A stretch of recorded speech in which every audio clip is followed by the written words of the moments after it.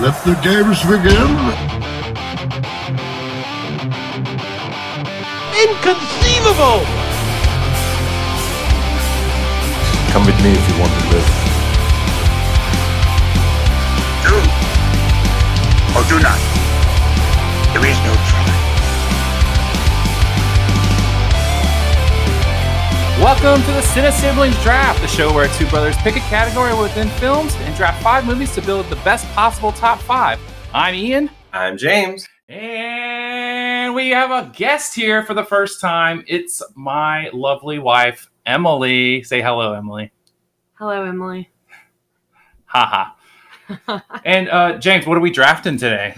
We are drafting per my request in honor of the Thanksgiving season family movies. That is live action family movies, meaning we are not including any of the great animated films that really kind of, honestly, looking at this, dominate the genre. Sorry, Frozen. That was on my list. Yeah. All right. Well, before we get into the draft, and we're going to actually, Emily, I want to hear just a little bit about your relationship with this genre within movies. Well, I love kid movies, even though I'm an adult, always have. Love Disney princess movies and everything about it.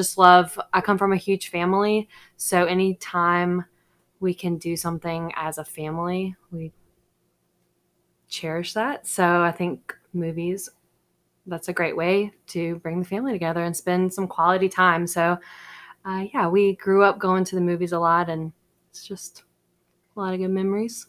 Sweet. James, what is your relationship with this nostalgia fuel genre?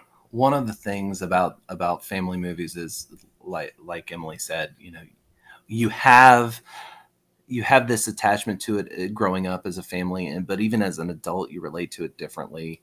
And sometimes it, like you said, it's nostalgia, which it's Greek for coming home or going home.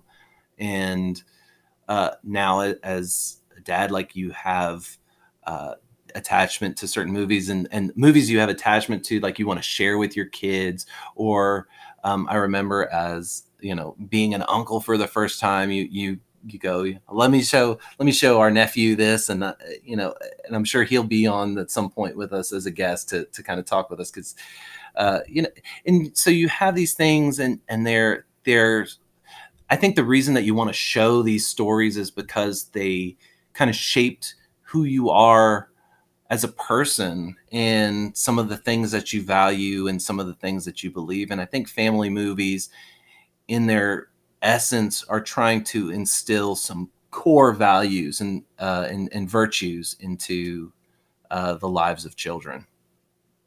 Absolutely. I couldn't agree more about the whole being an uncle for the first time and sharing some of these movies with our nephew. A lot of these movies I watched over and over and over and over as a kid, but now I just don't come back to them anymore. I'm not sure why. I think I enjoy more darker tales now in my adulthood, but a lot of my picks, or the list I made for my picks, are definitely just nostalgia fuel. And I'm not opposed to watching them again, but not by any means. But you still naturally go back that way. Yeah. And actually, there are a few movies that I naturally just like, I'll put this on and and play my Switch, or what. But none of these type of movies are those, except for maybe one. See, I disagree, because I feel like some of the movies I picked are movies that they have such great, like, a wider range of values, and you feel so many different emotions when you watch it, that it makes me want to watch it again and again. Not saying every single one on my list that will maybe be on my list I watch all the time, but definitely there are some that I go back to and love to watch because of that. And I think that's one of the things with these movie drafts. You got to go with your heart and the rewatchability. Rewatchability is, to me, in picking a draft, is everything. Yeah, and I think you're absolutely spot on with that. Okay, Ian. So we're going to do this family movie draft. But instead of flipping a coin, since there's three of us, what are we going to do to decide who gets first pick? We're going to play the categories game. Instead of categories, we're going to pick an actor and Or actress. Our actress, a performer, an artist that we're going to have to go around in a circle or a triangle we have here recording to name movies that they were in. If you say one that's already been said, you're out. And if you say one wrong or you can't come up with one, you're out. And then the last person standing gets to go first. Ian and Emily are like way better at this game. So than I I've am. created a I don't deck. know about that. I've created a deck of actors here. I'm shuffling that up, and I'm gonna draw one off the top, and it is Nicole Kidman. We actually got an actress here. Nicole Kidman films. Ladies first. Moulin Rouge. Cold Mountain. Eyes Wide Shut. I can't think on the spot. Oh, I'm all right. nervous. I don't know. Emily is out. Australia. I can only think of Big Little Lies right now. That's not a movie. Not a movie, so you lose. All right. So Jamie's going to go first, followed by me, and then Emily. That's That's how you treat your Crazy. guests here. Well, you were out first. That's the rules of the game. Come on. No special treatments here. I can't believe I actually won that. Yeah. It's a lot less forgiving than usual. It's hard to think on the spot, especially when we are recording. Yeah, fair enough. All right, so my number one family movie, and this still counts as live action, is the Muppet movie, the original from the 70s.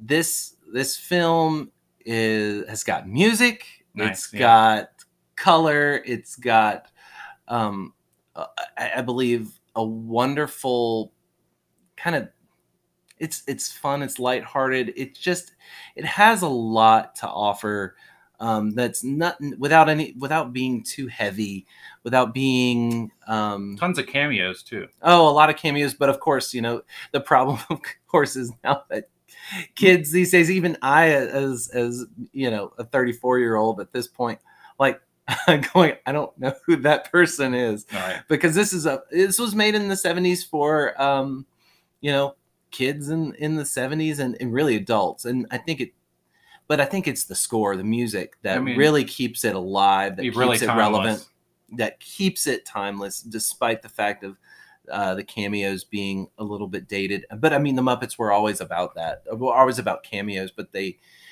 even with that aspect that dated them or dated their shows, this really held to, I don't know, it's kept timeless by the music and I mean the iconic characters.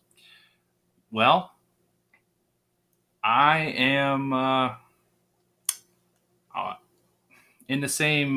almost in the same vein as yours. My number one pick is also Jim Henson. I'm going with Labyrinth. Oh, David Bowie, I hate you right Jennifer Connelly, and also the music. The music is so good. Okay, The but Babe with the Power. Also, this movie was actually kind of terrifying for our Yeah. little niece. yeah, like The beginning. maybe there should be an age limit on when you show your kids this, because my 5-year-old niece could not get past the baby ceiling part. She Yeah, said the to little- turn it off. It was It's true. scary. It is a little scary with the little I- the goblins running around. I probably watched this like at 11 years old, alone on a stormy day. I don't think you watched it alone. I think you watched it with me. I was still scared And because I'm you weren't afraid- going to protect me. And I'm 3 years younger than you, but this movie is, once you get past that part, her adventure, the character Sarah is, traveling through this labyrinth to save her baby brother from the Goblin King, played by David Bowie. And it is such a fun adventure. It's a fun romp. And there's so many cool monsters and all that good stuff. It's not only got a strong female lead, which is one of those things of and it's an older film, but so it's good for young girls, but also like for young boys.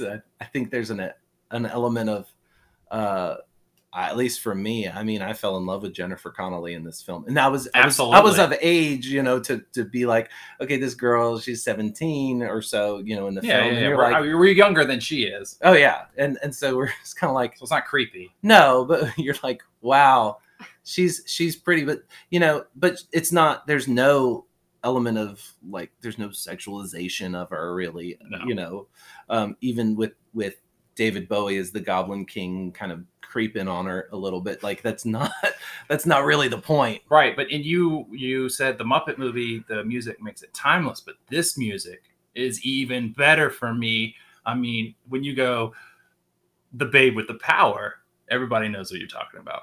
That's why I chose it number one. And then now we are. Wait, hold on. I might want to say something about your pick. Oh, you did say something about my pick. Well, but not really. All right, go ahead. So y'all talked about for boys, ooh, this might be like a first crush, celebrity crush. But I think from a woman or a girl's perspective, yes, you brought up the topic that, you have this strong female character that you don't always see a lot in movies, especially in what year was this? The 80s? Mid-80s. Yeah. So, but I think I look at values, especially for family movies, is she is powered and driven to save her little brother. Like she's protective. She feels like it's her responsibility to go and save her baby brother. Her family. Yeah. But also, if we're kind of thinking in another aspect that you might not think of is, I just thought of this. So David Bowie, he's not the normal macho leading actor you would see at this time period. He's not afraid to show his feminine side and to wear crazy outfits and to wear makeup. And so I think this really shined a light. Maybe I'm not a boy or a man, but maybe at this time period it made boys think that maybe it's okay if I want to explore my creativity in that way, because you have this lead character in this hit movie doing that, being whoever he wants to be and not worrying about these stereotypical what a man should be. Absolutely. David Bowie has never been afraid of being David Bowie. I mean, there's some slightly androgynous aspect to it, and I know that there was like a manga that kind of followed up on this, where like anime kind of characters, you have that, and it's more pronounced even, but like with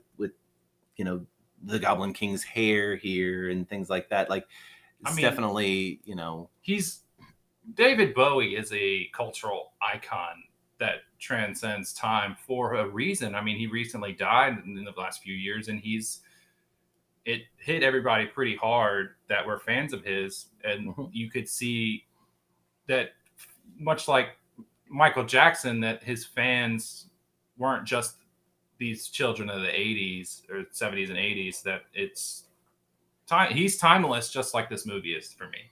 Yeah. So with this film, since it seems to kind of resonate with us, like, are there any scenes that really stand out to you as being particularly memorable?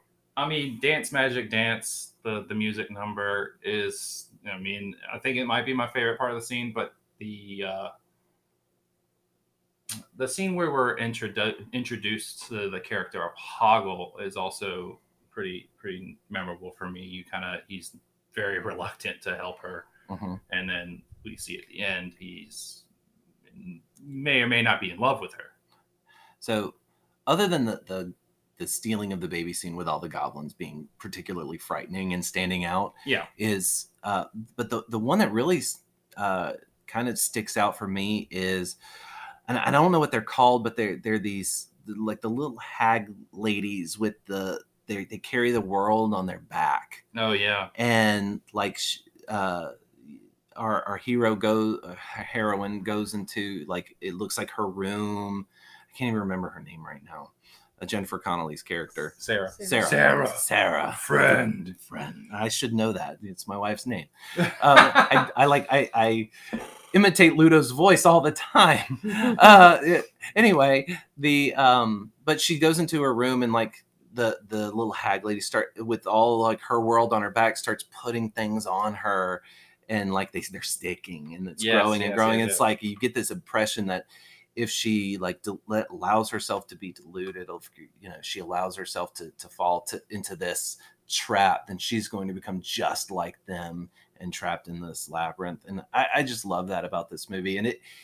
And I'm a little miffed you took it as your number one.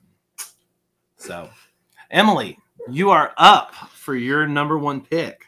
Okay, so my number one is not just, I guess, number one in this draft, but number one in general for me, and that's The Greatest Showman. Nice. So this came out in 2017. So I don't remember what my favorite movie was before then, probably one of the Harry Potters, but this is now my favorite movie. I went to the theaters and saw it probably 5 times and now own it. So yeah, I think this was in the movie pass time where we had the movie pass. Yeah, and you went an infinite amount of times. You took everyone you knew to go see this movie and to share your love, and that just goes to show how much you love this movie. Yeah, so I mean, just if you're wanting family movie recommendations out there, it is PG, rated PG. It's got a 7.6 out of 10 on IMDb. So yeah, it's got so many great actors in there. You have Hugh Jackman, Zendaya, Zac Efron, but yeah, it's got a great soundtrack.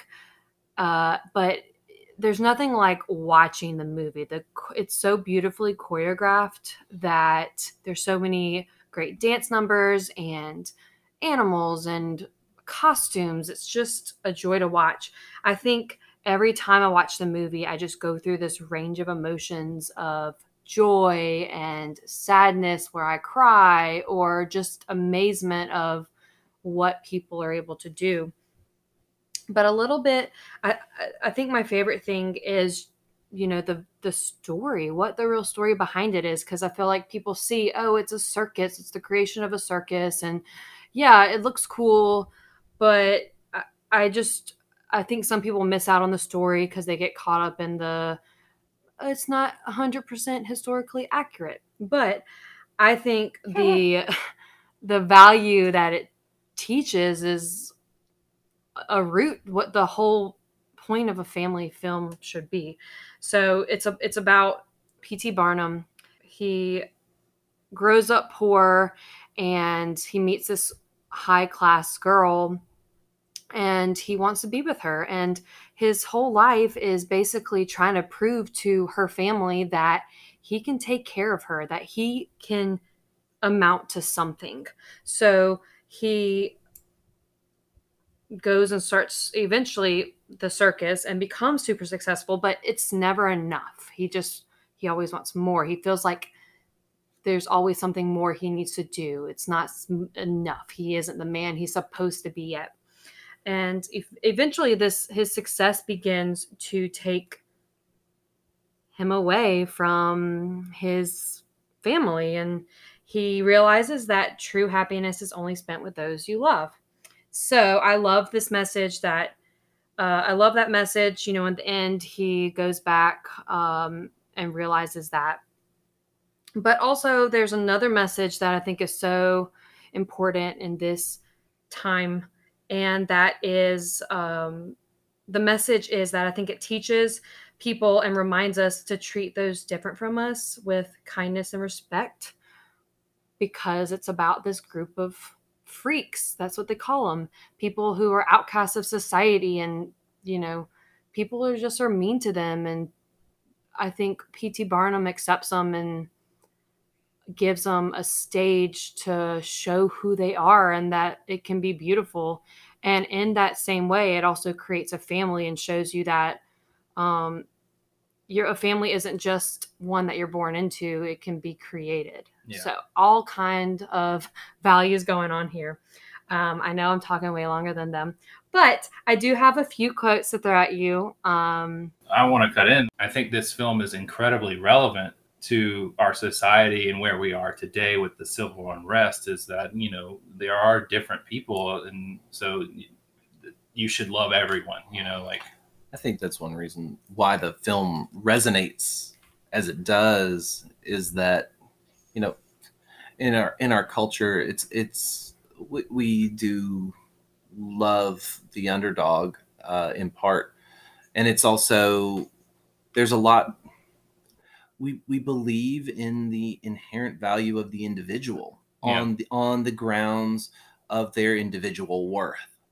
And I think that's one thing that the Greatest Showman really highlights, is that you know, you need to see these people as individuals and see their worth and what they have to offer, and it really tries to point that out in each of the kind of the subplots that are going on. all right, Emily, hit me with some quotes. Okay, so one of the quotes I thought that I like from the film is it's coming from a conversation with a critic, a newspaper critic. Is that right? Yeah. And he's basically criticizing P.T. Barnum for being a liar and showing fake things because he was about kind of expanding on the truth, and the biggest man in the world, embellishment. Yeah, like, oh, the biggest man in the world, come see a 600-pound man. In reality, he might have been 350, 400 pounds.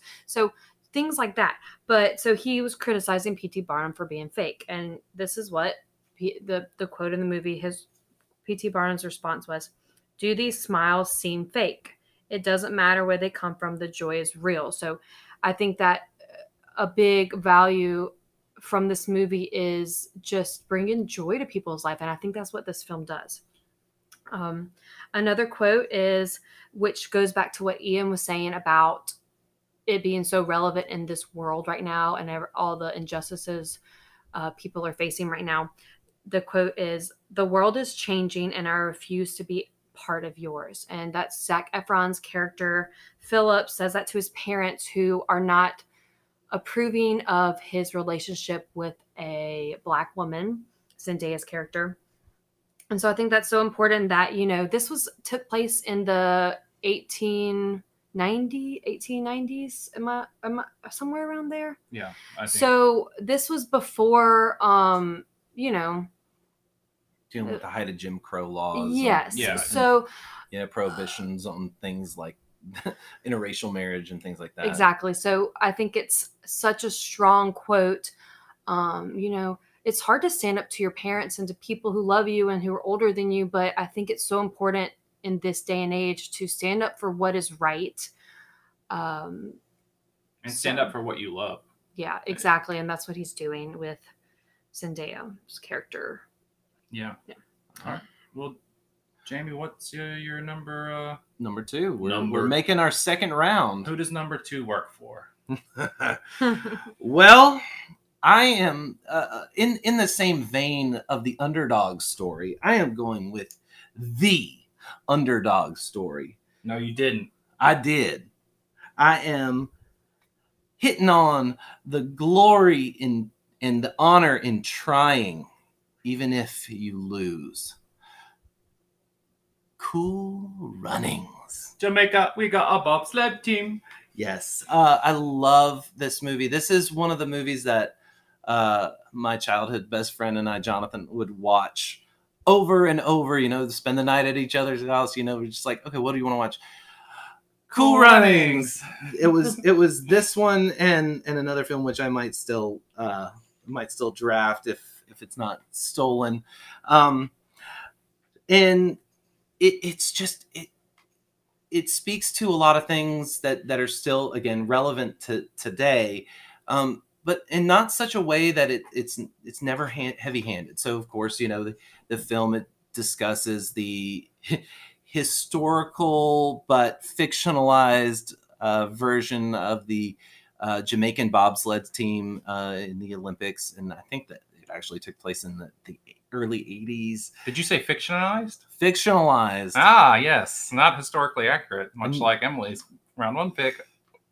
Yes, and that's and even as a history buff, it's a little bit different because I'm less attached to the history for me, but It's an excellent story, and in a lot of the things it highlights, it highlights racism. Yeah. And even though Elitism. it's certainly elitism in the idea of, well, it's like, you Jamaicans, you don't belong here, and this isn't your sport. You don't even get snow in your country, like, ever, much less enough to warrant a bobsled team.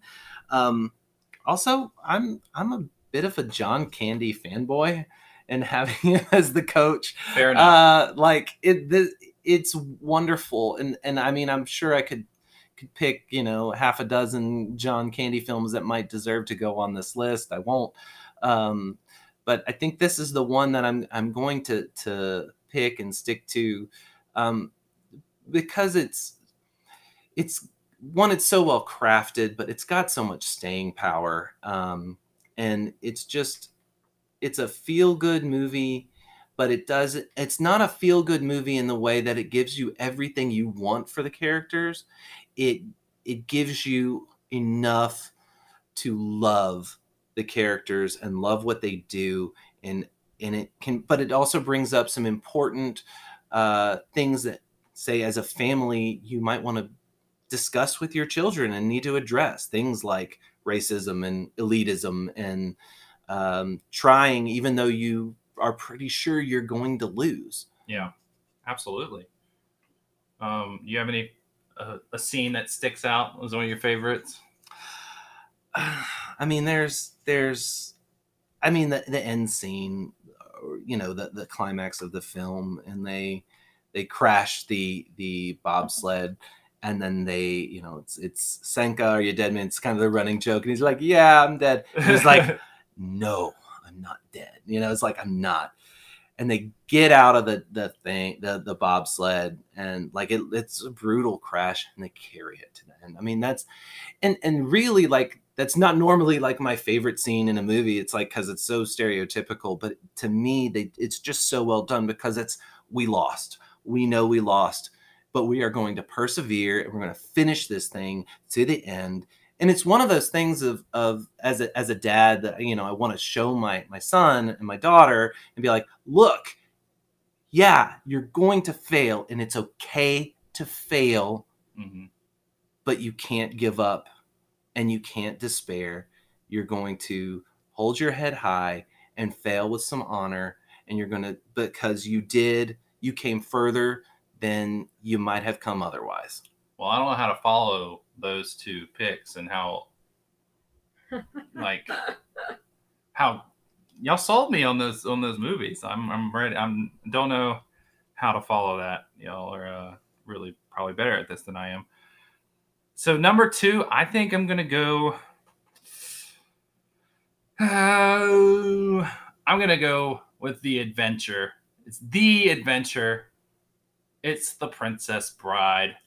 I think As you wish. this is so quotable. I mean, I can't look at Peanuts. Unfathomable. Yeah. Wait, what is it? Inconceivable. I mean, it's a quote in our intro for this thing. And, oh, man, and you keep saying that word. I don't think it means what you think it means. Or, anybody want a peanut? I can't look at Peanuts without saying that. It does, and it's told from a storybook. It's told like the grandpa is telling his kid a story, who is a young Sean Astin, maybe? Huh? No, it's Fred Savage. Fred Savage, yes. All right, yes, Fred Savage. I'm thinking of the other movie I want, but hint, hint. Don't take it, please. All right, but we get to the romance part, and the kid's like, ew. But it also, at the end, he's so into it by the end of the story that he wants to know more about this love story. But I think it's just a fun, while you have lessons and stuff in your films, but this one is like the fun, exciting adventure. However, I want to interject here. It is not without virtues. Virtues, no, absolutely. But I'm not gonna. Kids don't automatically go to that. When I saw this as a kid, this was the fun adventure film. And Well- it wasn't until I watched it as an adult that I got some of its virtues. Okay, so here's one other thing that I think about films and stories in general. They tell a truth where nonfiction can't. And sometimes part of the reason that they do so is they kind of like, it's like how our mom used to blend vegetables into lasagna and spaghetti sauce and things like that, and we didn't always know that they were there. Yeah. It's teaching you lessons that's good for you, even though, and you pick up on them as a kid, but you don't know that you've picked up on them. Yeah. You don't realize, and you're not able to explicate the themes of whatever without really a little bit of adult training and introspection and analytical, guidance. But as a kid, I mean, those virtues and those things are still, they come across. Yeah, I think it's kind of timeless too. It's set in medieval times, right? And I mean, there's like pirates and Fairy tale medieval times. yeah, I it's a mean fairy it's all fictional, but yeah, I taught world history to middle schoolers, and we had to teach medieval Europe, and I was thinking, what is something fun I can do, so I would, little by little at lunch each day. It was the flood year. We had a big flood in Louisiana. So we were eating in classrooms because the cafeteria got flooded. So little by little, I showed them this movie at lunchtime. And, this was, these kids are 11 years old. So they obviously weren't born yet. They don't know anything about this movie, and they just loved it. They could not get enough of it. So I think it goes to show that even though it is an older movie, that kids these days still think it's hilarious and really enjoy it. Yeah, it is hilarious, and it's exciting, and it is the perfect movie for the family. I agree. Emily, it's your second round pick. Okay, so let me throw it back a lot of years before Princess Bride to one of my all-time favorite movies. TV movies were not in color yet, and this could also be involved in another draft that we could do later on in a few months. But my number 2 pick for family movie is It's a Wonderful Life. Woo! What a movie. Yeah, so I have to watch this movie on Christmas Eve every year. So yes, I feel like you can lump it into Christmas movies. But I just think it's a great, wholesome movie to share with your family. It came out in 1946. You had Jimmy Stewart starring as George Bailey. It is rated PG, and it's got an 8.6 on IMDb. So I feel like, this movie, overall, it's about a man who puts his dreams on hold again and again for the betterment of his community. Yeah. George Bailey, when he graduates high school, he has all these dreams. He wants to travel the world. He wants to go to college, but he continuously puts that on hold to help with his family business. So I feel like, we see this theme throughout the movie, or especially when it comes to George Bailey, is that you really are only as good as your ability to connect with those around you. We see him continuously going above and beyond for the people in his life, even when that's not where he wants to be. He wants to have adventure. So George there's a mistake made at work, and he just really doesn't know what to do. He feels like he can't see a way out, and he contemplates suicide, and an angel comes and basically shows him this alternate reality of what life would be like if he had never been born. And so from that, George sees that he decides he wants to live, and he goes back home and he embraces his family. And I think the overall value of this movie that makes me love this movie so much is, George, his whole life has been all about helping others. And in this very low point in his life, when he didn't see any way out, others helped him. And so, yes, it's a wonderful life, sure, but you have to keep reminding yourself of the fact that you have to keep reminding yourself that, because sometimes it can be anything but perfect. So you have to surround yourself with people who will help you out of that hole when you find yourself there. Absolutely. And I think this is the perfect family movie. I mean, it's because it's so timeless. I mean, you said 1949 it came out.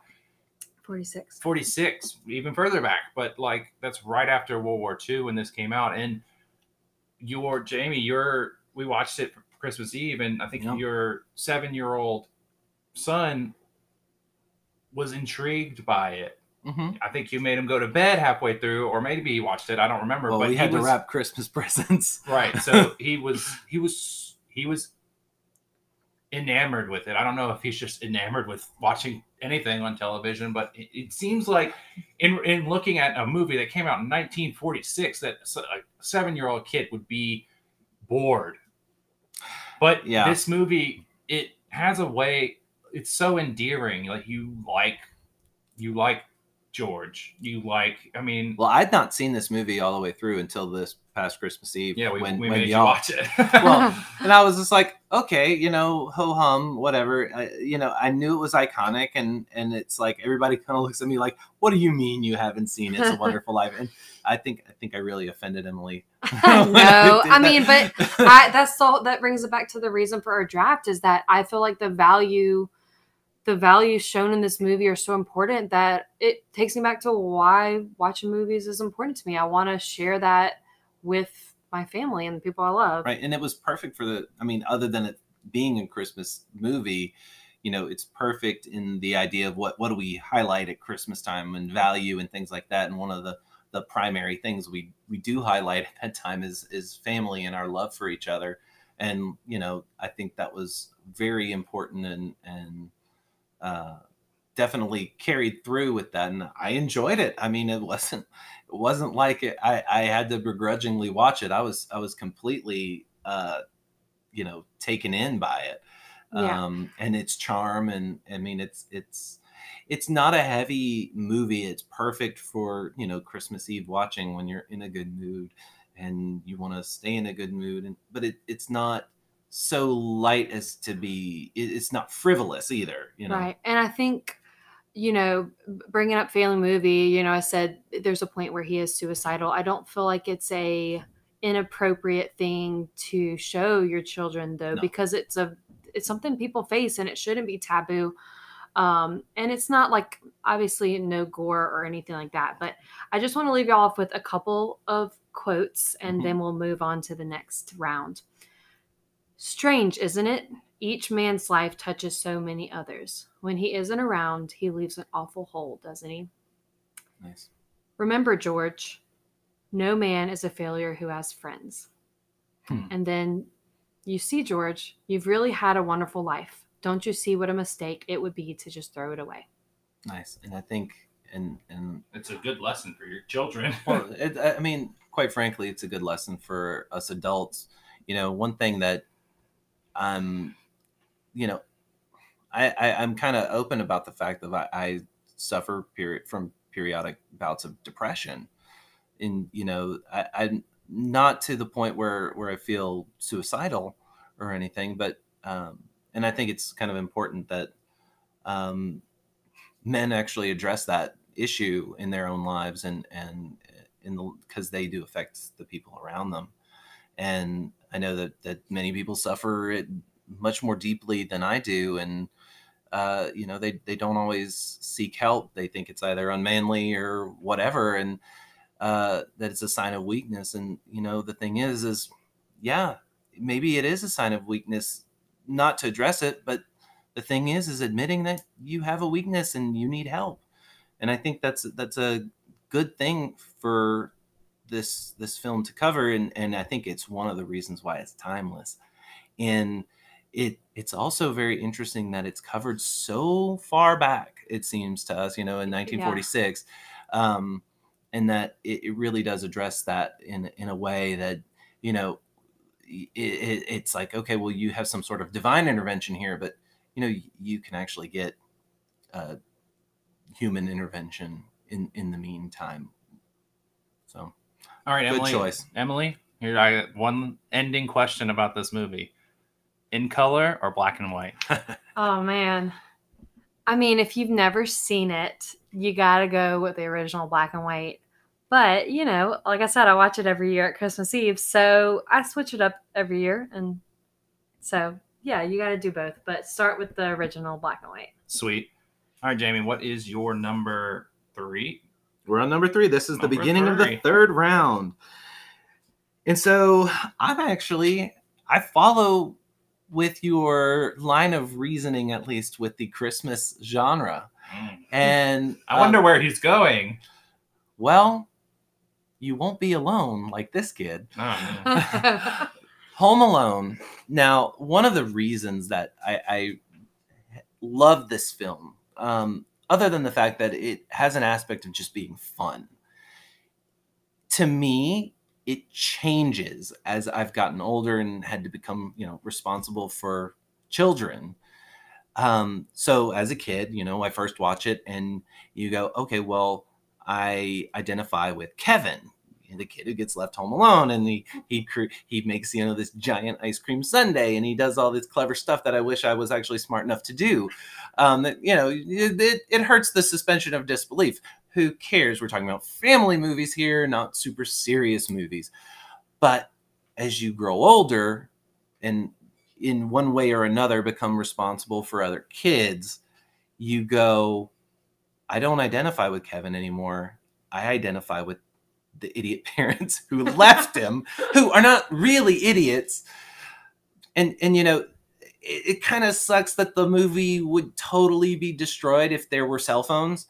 But the fact is a lot of movies the plots would be destroyed if there were cell phones, which absolutely. This is a period film. Yeah. It has to remain in the period it's in, or it doesn't hold up. When Kevin's at the age where it's like, maybe not, he has a cell phone. Yeah, there are plot holes and things of there's just issues with it. But the thing is those matter less with a family film because it's not the point. It does deal with some of the same things as It's a Wonderful Life does, and actually It's a Wonderful Life makes a cameo in the film. They're watching it in French, and they the idea is well, not what if you didn't exist, but what if your whole family didn't exist. And so it kind of actually turns It's a Wonderful Life on its head and does it the other way of the character being selfish in the opposite way of I am the only one who matters and my family doesn't. And it, and of course it makes it a child and not a grown man, but it really kind of brings home the idea of I would, Christmas is a time where we do value our families, and it does matter if they're gone, even your annoying, horrible, bully older siblings who you really, really don't like, but you realize you end up loving. Yeah. And so in that way, I think that a good viewing for a nice Christmas Eve party might be a movie, a double feature of It's a Wonderful Life and Home Alone. Okay. So I've never thought about Home Alone that in depth. To me, it's always just been a kid versus the home invaders kind of thing. Yeah, he comes up with these genius plots to stop them. Booby traps. Yeah. Speaking of booby traps, here's my third pick. The Goonies. Did you say booty traps? It's so good. This movie. Okay, my number 1, 2, and 3 so far have been these adventures. I guess that speaks to my adventurous spirit maybe a little bit, but while y'all are taking these deep philosophical takes, well, Home Alone I wouldn't call deep really? or philosophical, but The Goonies is the coming of age adventure of these 4 kids. plus their older brother and these girls that tag along. The bully older brother, man, played by Josh Brolin. You have a young Sean Astin, and dude, this movie is so good. So also so quotable. True. You find these people who are, they're bad guys and they're looking for pirate treasure, and he wants to save his father's, company or whatever. And these kids kind of have to figure this thing out on their own. I think this has kind of spawned its own genre of like the kids figuring everything out. Like Stranger Things, the kids are the heroes, the parents are helpless. But these kids in Goonies are trying to find this treasure to, save the Sean Astin's family from having to move away. And which is really the ultimate horror when you're a kid. of a child's life is Yeah. your friend moving away. But I lived it. I remember all my friends moving off of our street. Yeah. And I identify with that aspect of it, But it's not only that, but it's the family. It's his family that's in sort of financial troubles. Mm-hmm. And I mean, yes, there are plot holes in this like anything else, but this is one of my favorites family film wise, and I think much like The Princess Bride, it's less fantastical, obvious fairy tale like Fantastical? Whatever. fantastical, whatever. But less fantastic, I guess, than Princess Bride. Then Princess Bride is like a fairy tale. Sure. But The Goonies is pretty fantastical either way. Sure. So I think it's kind of akin to both of y'all's picks. Who is like, what is life going to be like without our friend? Kind of thing. Nice tie-in. Yeah. Emily? Any other thoughts, you guys? Nope, I just saw it this past year. You're so young. Yes. I feel like I'm coming from a different generation than y'all to share. But we also we are millennials we're all millennials by the standard, but our older siblings are Gen X. So it's like we've inherited a lot of whereas I'm one of the oldest of my siblings. Right. So it's like we are sort of what's the word I'm looking for? Older. The Gen X. We're grandfathered into the Gen X. Grandfather millennials. Yeah. We've honorary Gen Xers because of our siblings. I mean, we played with He-Man figures for way longer than we were supposed to. Amen. Yeah. Emily. All right, my number 3 pick. Yes. So my number 3 pick is got to be Harry Potter and the Prisoner of Azkaban. I am a huge Harry Potter fan. Grew up, my whole family is going to all the premieres, reading the books. And this has always been my favorite. And I think it has a good place in our family draft. So I'll tell you why. First off, the year 2004, I'm the only one saying all this, but I felt like a family draft, family movies, parents might want to know this kind of stuff. It is PG, and it's got a 7.9 out of 10 on IMDb. So the reason why this has always been my favorite of the Harry Potter films is because of the introduction of Sirius Black, who Harry finds out is his godfather, but he's also a criminal on the run. So, in the end, it ends up being all a misunderstanding, and Sirius really is a good guy. He was just framed. But this is so important to me. It's all about the end of the movie where, his whole life, Harry's parents were killed when he was a baby, and was put with his aunt and uncle who are horrible to him. So his whole life he's longed for a family that actually treats him like a family. He wants that so bad, more than anything. And so this reunion between Harry and his godfather is just so heartwarming for me. as an invested fan. So ultimately, that is the main reason why this is my favorite Harry Potter movie, but also a great family film. I think it's interesting you picked this particular Harry Potter film because I wasn't sure. A Harry Potter film had to be on the list, Right. And I would have taken the Sorcerer's Stone or Philosopher's Stone, but this Prisoner of Azkaban is the last film before the Harry Potter films really start taking a dark turn. And with the full on return of Voldemort, and this is really the only one where Voldemort isn't present at all. I don't believe. Yeah, you have a lot of the Dementors, but they're Wormtail. all they're Right, there looking for Black. Right. And so like it's kind of interesting, but it does you have that whole finding your family theme in there. And I think with Sorcerer's Stone and the reason why I considered that on the list and kind of still am, although I don't know if I want to go too Harry Potter heavy, is Sorcerer's Stone he's making family of choice. Mm-hmm. But I think Prisoner of Azkaban, with learning he has a godfather, that's not his choice. That was his parents' choice. So it's not really family of choice. He's finding that he does have surviving family that he didn't really know about that isn't horrible to him like that. So I think that's really good. And I think for, considering a family movie draft, that makes a lot of sense. Yeah. So,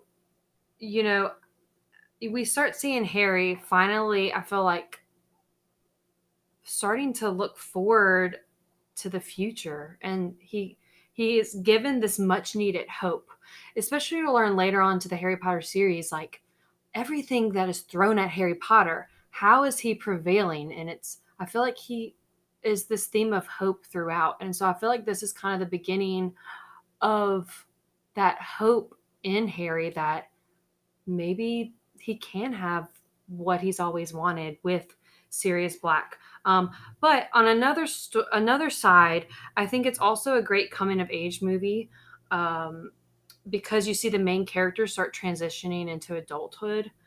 They're feeling new emotions, like Harry's feeling this anger and this need to avenge his parents, which most kids don't feel that yet. So the fact that he's starting to feel this shows he's growing up.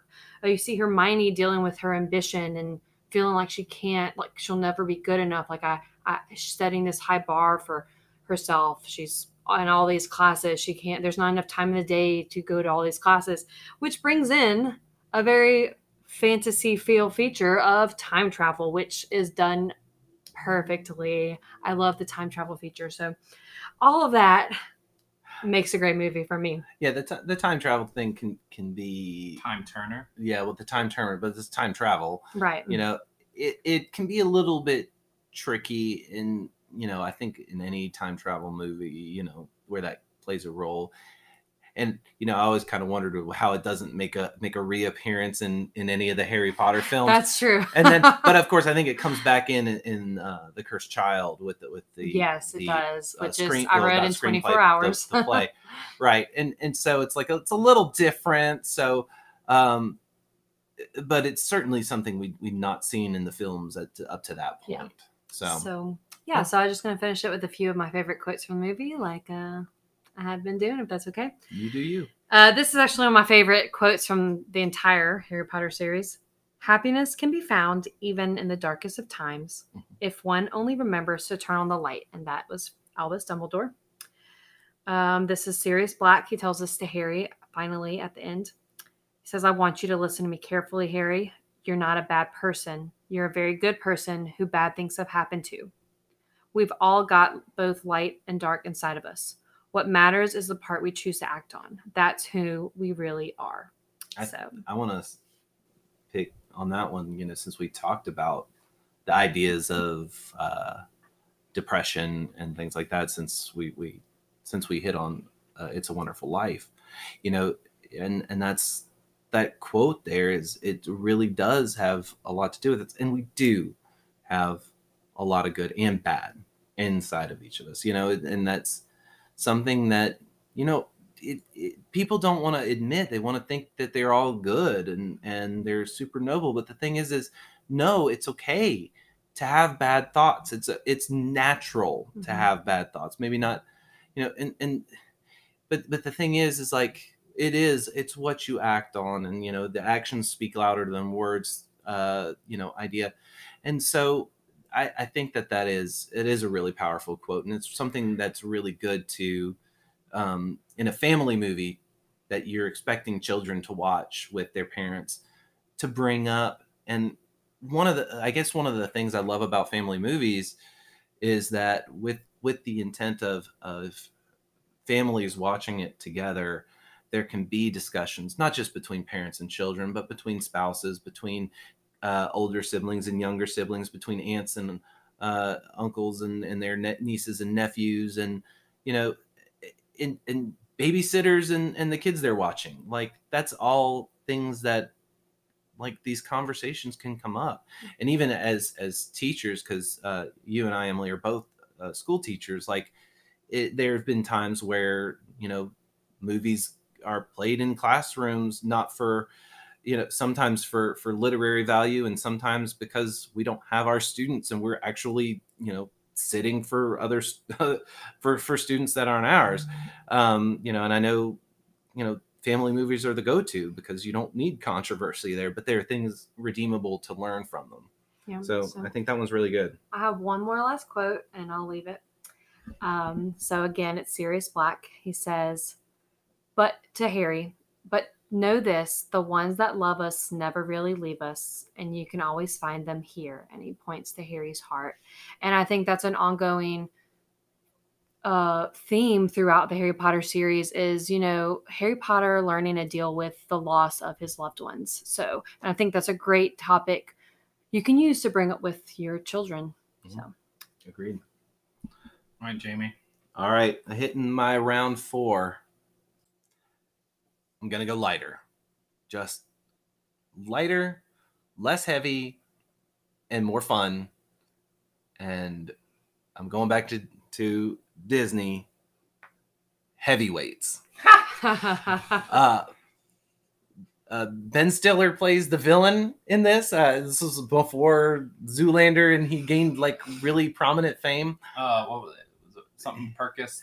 Yeah, Andy Perkis or something with the Perkis system. It is, the premise of the film is, this kid goes to fat camp, and really it's not really a fat camp, and all the kids there are, all the boys there, because it's a boys camp, and all they cheat on their diets and everything like that, and nobody really cares because really it's camp and it's all about fun.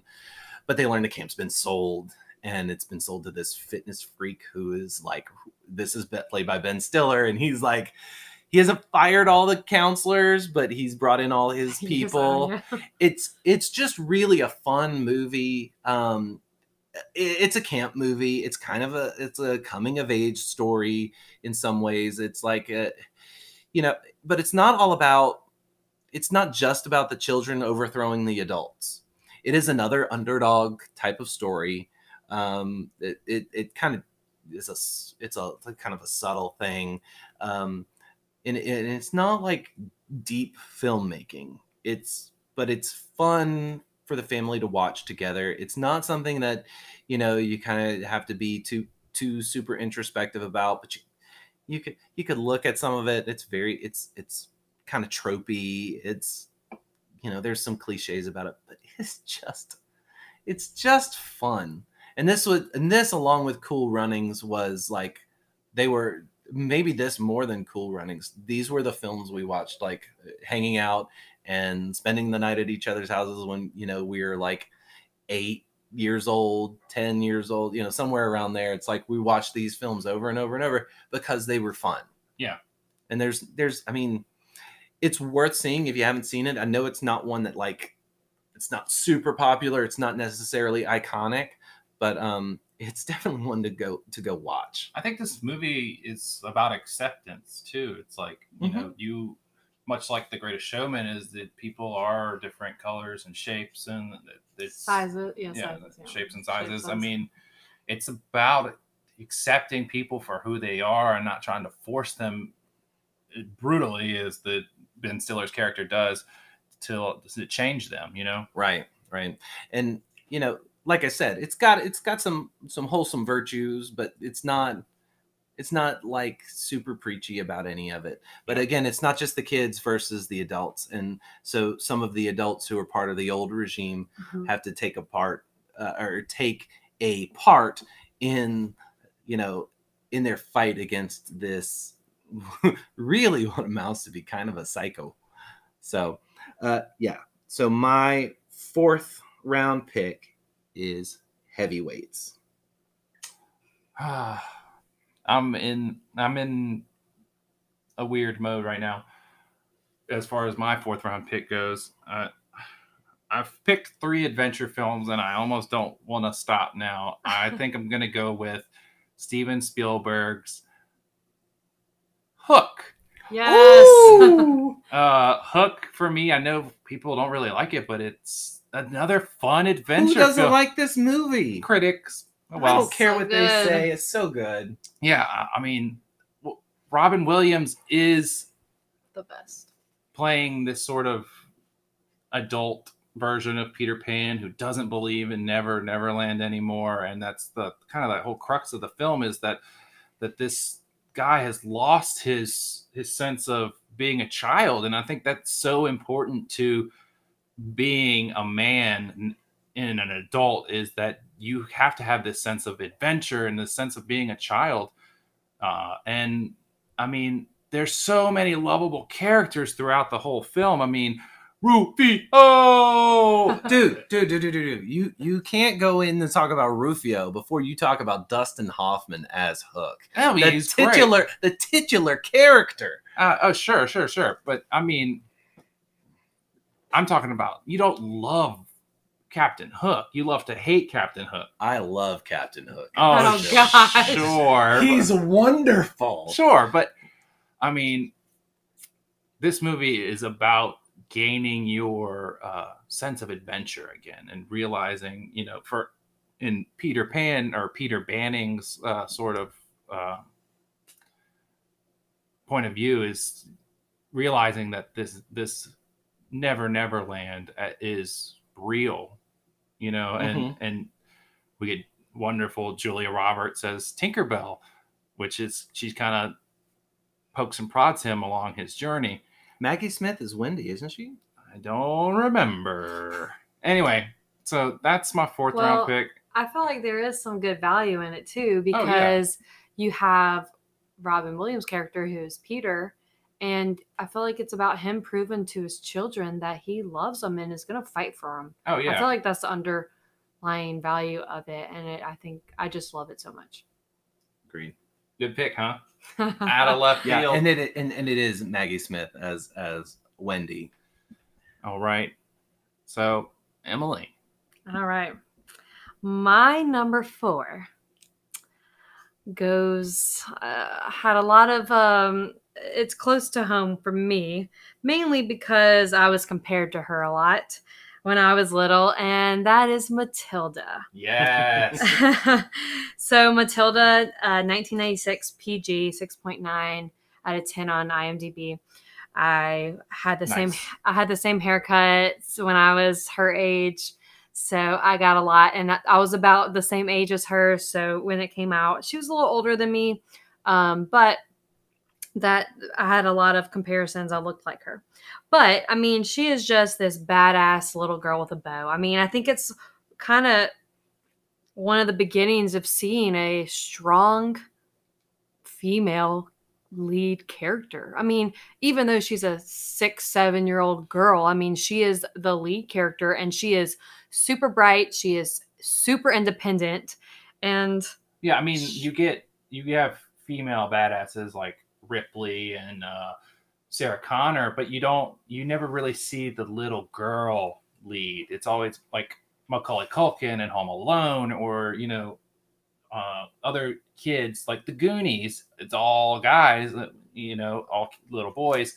So Matilda's really kind of flipped, in our generation at least, kind of flipped the script and let the little girl lead. I think there's no, because Matilda's based on a story, a book, and I think there's not so much a shortage of female girl heroes in these, I wouldn't even say it's a young adult novel, children's, book.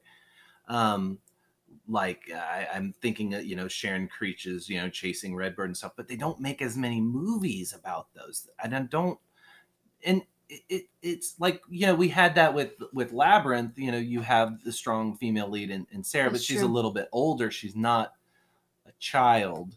But I was thinking, I was like, are there a lot of female led stories for the younger children, and I was having trouble thinking of them in comparison, and I don't know if that's just because of what I watched and the time period in which I was watching children's movies primarily versus what they're what we're seeing today. Mm-hmm. So yeah, Matilda's a good choice. So I like that, you see this young girl who's super smart.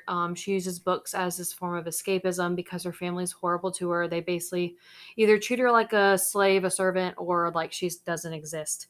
So she escapes to books. She takes the bus to the library. I mean, she's very smart, but she also has these telekinesis powers, which makes it a really fun and hilarious movie.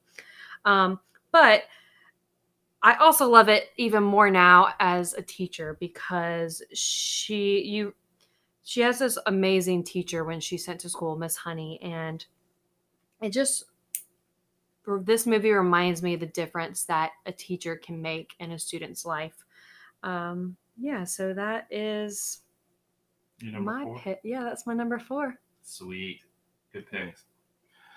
Okay, so I'm having trouble with a fifth pick here because there's a lot. I mean, as a kid, you have a lot of nostalgic attachment to a lot of different movies, and so one of the things we banned to help us along on this, I think, in part, was banning animated films. Yeah.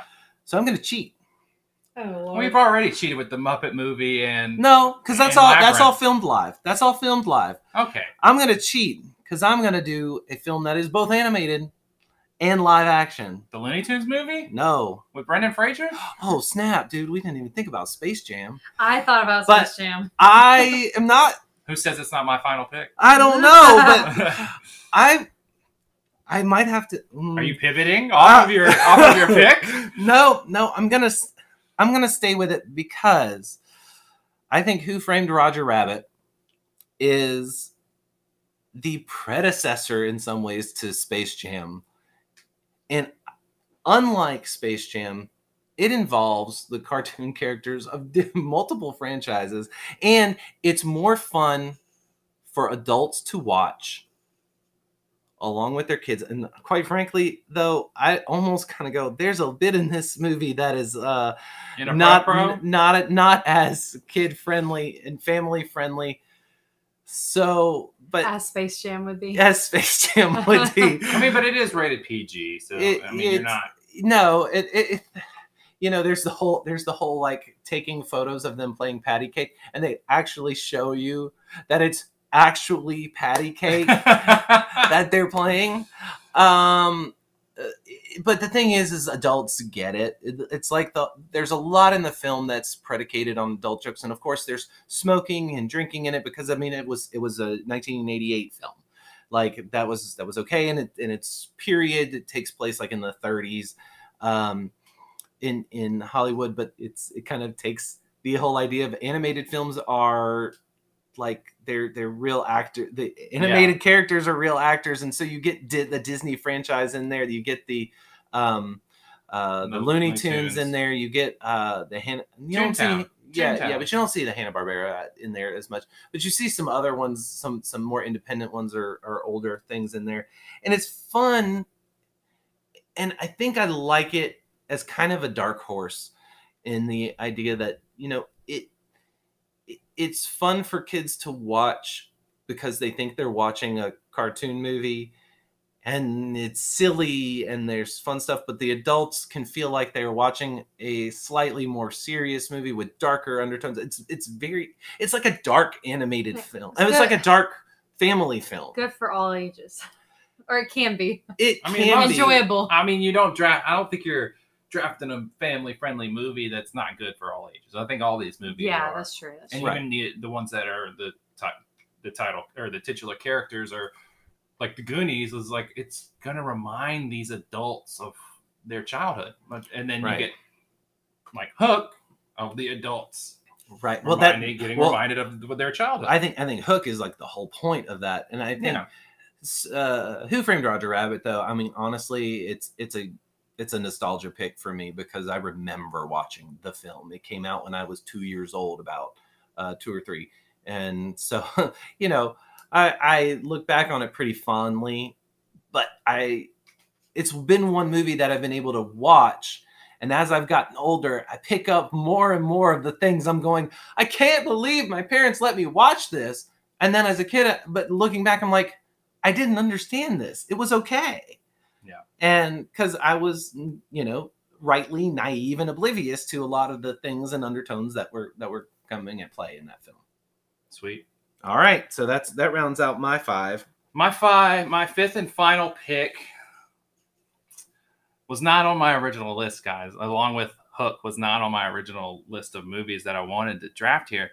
But this movie, James, we watched it so many times, and it is, sing it with me now, The Never-Ending Story. Oh my gosh. I can't believe that I didn't even think of that This movie, upon watching it again, with me. with Emily, because she had never seen it. Again, different generation almost. Mm-hmm. But this movie almost doesn't hold up. I mean, it's on that verge. It's on the verge, but it's still. Wait, say why we watched it in the first place. Oh, well, the end of this Stranger Things season 3. Yeah. On Stranger Things, they're doing singing the song and she to was each like, other. and I'm like, do you know what that is? And she was like, no. I was like, oh Lord, we gotta watch it. See, but this movie is about this lonely kid who just so bullied. I mean, he's bullied and he's desperate for an escape. Well, he lost his mother. Yes, and that's part of the loneliness that he feels. Yeah, and I think this is this movie for me is just pure nostalgia fuel. And you talking about his losing his mother. I think this movie just has inspired another one of my new favorites, which is Monster Calls, which if you haven't seen that movie, you should watch it. It's very, very emotional, and I don't think it's appropriate for kids because of how deep and emotional it is. I mean, I'm a 30-year-old man crying through the entire movie. So, but The Never-Ending Story is the perfect family film. I think it might be, I mean, our mom did not like this movie. Not at all. But I think because of where we are now in our generation, Jamie, you would show this to your kids. I have shown it to my son. Yeah, and he didn't have the reaction that I was hoping for. Well, obviously, because it's older. Well, not just that, but I mean, like the movie, so much of the stuff doesn't hold up. I remember being terrified of the wolf, Gamork. Yeah, and like I was like going, I literally couldn't always get through the movie because it's scary. It was scary for me as a kid, not enough for me to have drafted it in the horror movie draft, right? But it doesn't go that far. But like there are aspects to this film that are just so good, and so many of them are memorable. But what I felt so weird because he didn't have in the Swamp of Sorrows. Oh my gosh! Where we lose the whole, where we lose Artax. Yeah, and I think it's actually very well acted there. Oh man! And I mean, your heart breaks for him, right? And for the horse. And it's one of the things of you're looking at it and you're going, okay. And I'm looking at my kid and I'm going like, there's no reaction here. What's going on? Is there something wrong with my kid? Or is there something wrong with it, with this film? Does it not hold up? And I like Who Framed Roger Rabbit. I think it might be a dark horse sort of thing. Like, it's not going to resonate with everybody. Yeah, for sure. But this, I feel like it's almost going to be a cult classic for years. It is a cult classic for years and years to come. Well, actually, it's actually pretty critically well received for that. Really? Yeah, for this genre, I guess. But yeah, that's my final pick. Emily, you have the final pick of all, right. so it better be good. It is a really good one. And you know it's good because they have come out with remakes, or not remakes, but continuations recently. Like a spiritual sequel. Well, Yeah. Never Ending Story had sequels too, and they weren't very good. Okay, well, what I mean is that people loved this movie so much that they basically, I'm assuming, begged for them to make some more. And that is the 1995 movie, Jumanji. Ooh, nice. Jumanji. Wait, what year is it? 1995. There you go. What did I say? No, Oh, it's okay. a quote from the movie. Oh. You got me there. Yeah, so Jumanji, a game for those who seek to find a way to leave their world behind. Nice. So, so of course I had to have a Robin Williams movie on here. I had multiple Robin Williams movie. You know, not all of them made in my top 5, but he was someone who brought a lot of joy in movies growing up. And I think that it's just a really fun, action-packed movie. First off, I love board games. I come from a game playing family, so I wouldn't want to play this board game. But, you know, you have basically the lead character, Rob Williams' character, Alan Parrish. It's not him starting off. He's a kid. Mhm. And I feel like he's kind of bullied. He's looking for an escape. He plays his board game and he gets stuck in the board game for 26 years. And then you meet these 2 kids who just lost their mother and they find the board game and they continue it. This sounds like the never-ending story.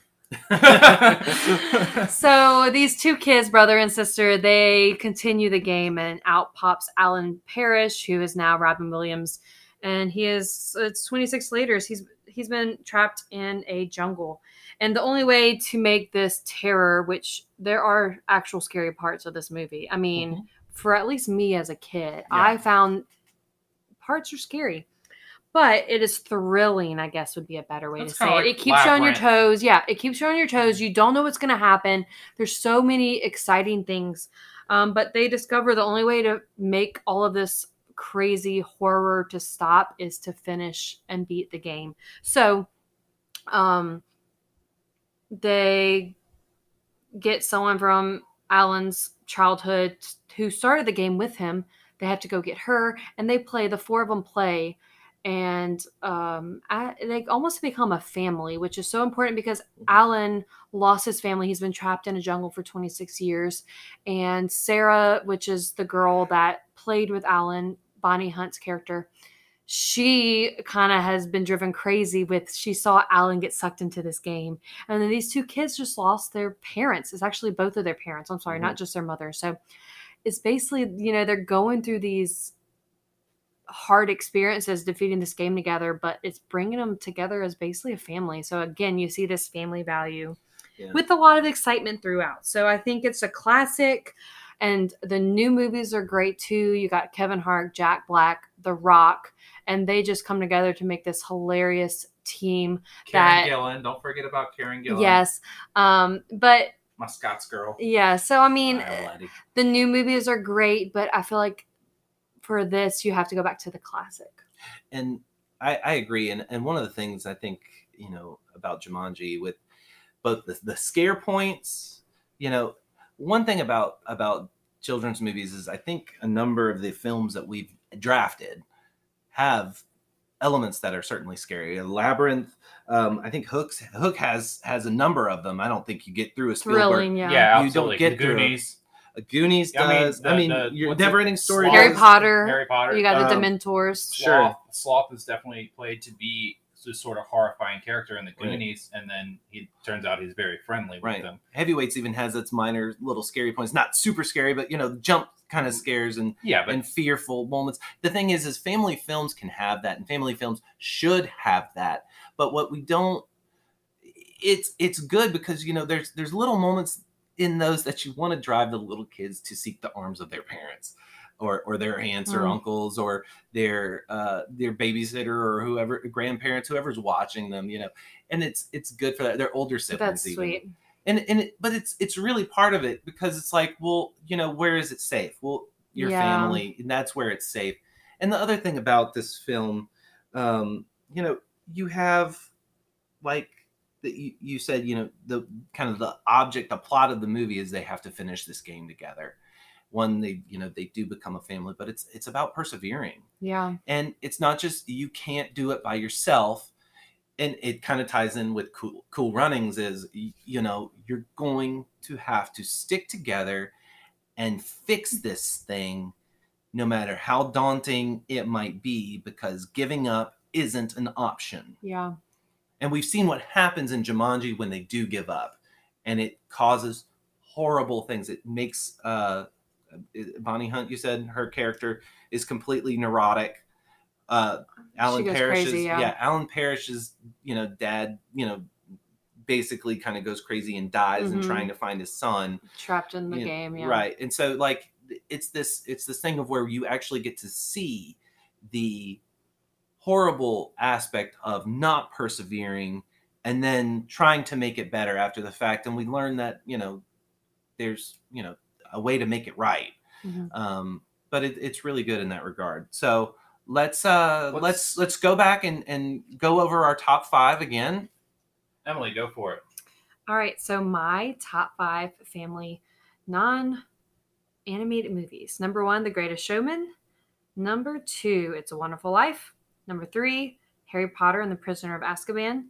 Number 4, Matilda. And number 5, Jumanji.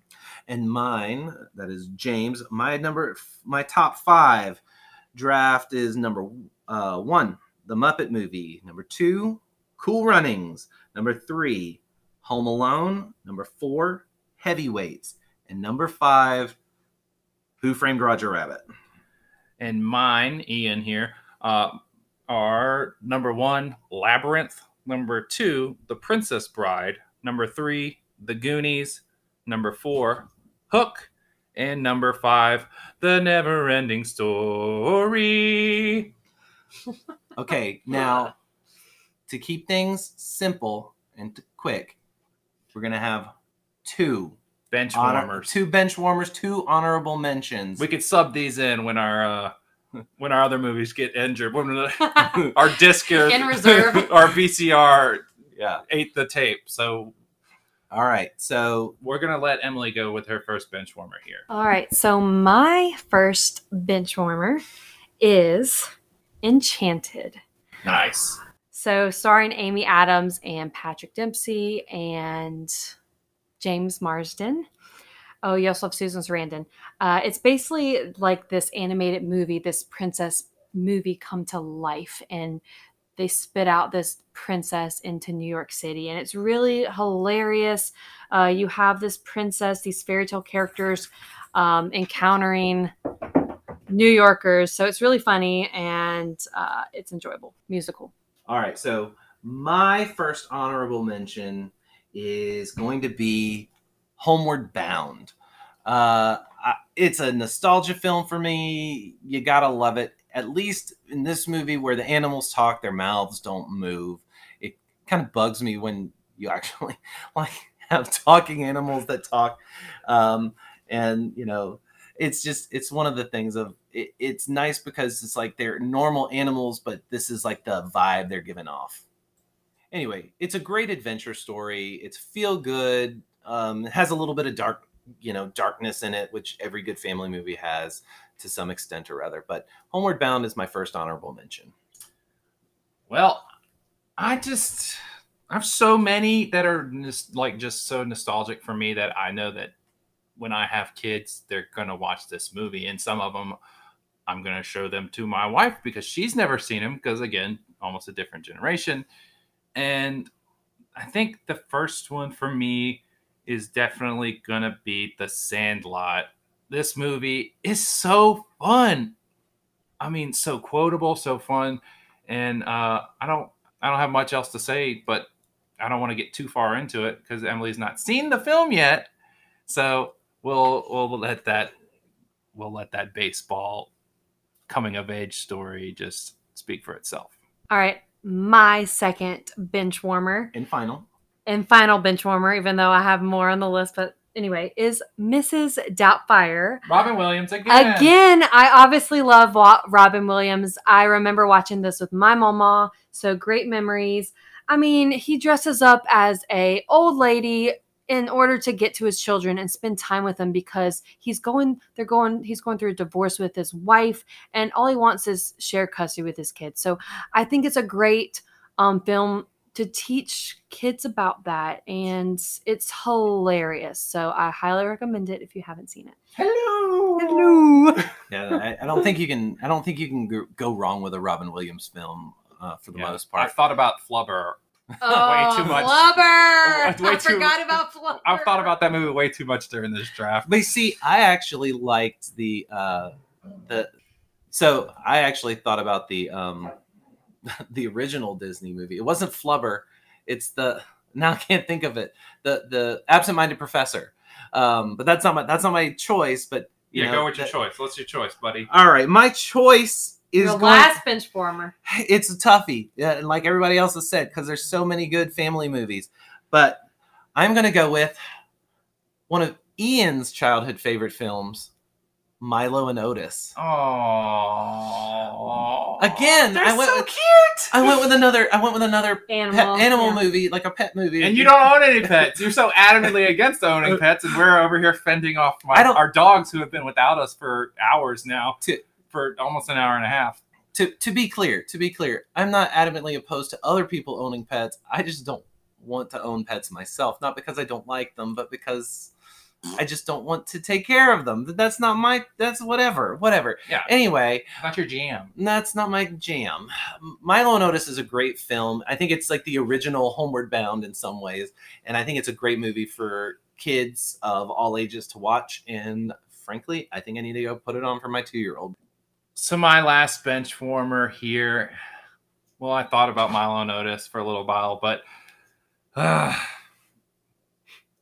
got so many that I could pick from, but I'm going to pick Mary Poppins. Nice. The original Mary Poppins. We needed Disney classic. We needed some 60s Disney movies in here. Dude, this movie also just fun, and it's very what's the word I'm looking for here? Wholesome?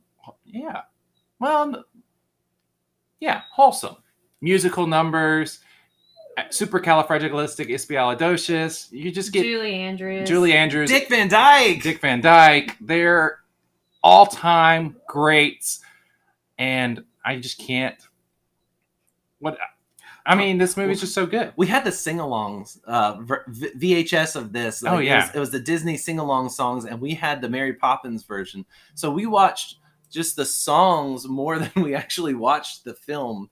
And so, I can sing along with all the songs to Mary Poppins. It's so good. All right, well, that rounds out our drafts. Just to recap on your bench warmers, Emily. I had Enchanted and Mrs. Doubtfire. I had Homeward Bound and Milo and Otis. And I had The Sandlot and Mary Poppins. Well, I think we have a really good selection of films. Yeah. So, but this rounds out our live action, family friendly films draft. All right. Well, this has been the Cinesiblings podcast. I'm Ian. I'm James. And I'm Emily. Until next time, go watch a new movie. Or catch an old one. Peace. Thanks for listening to the Cinesiblings podcast. Follow us on Facebook, Instagram, and Twitter at CinesiblingsPod.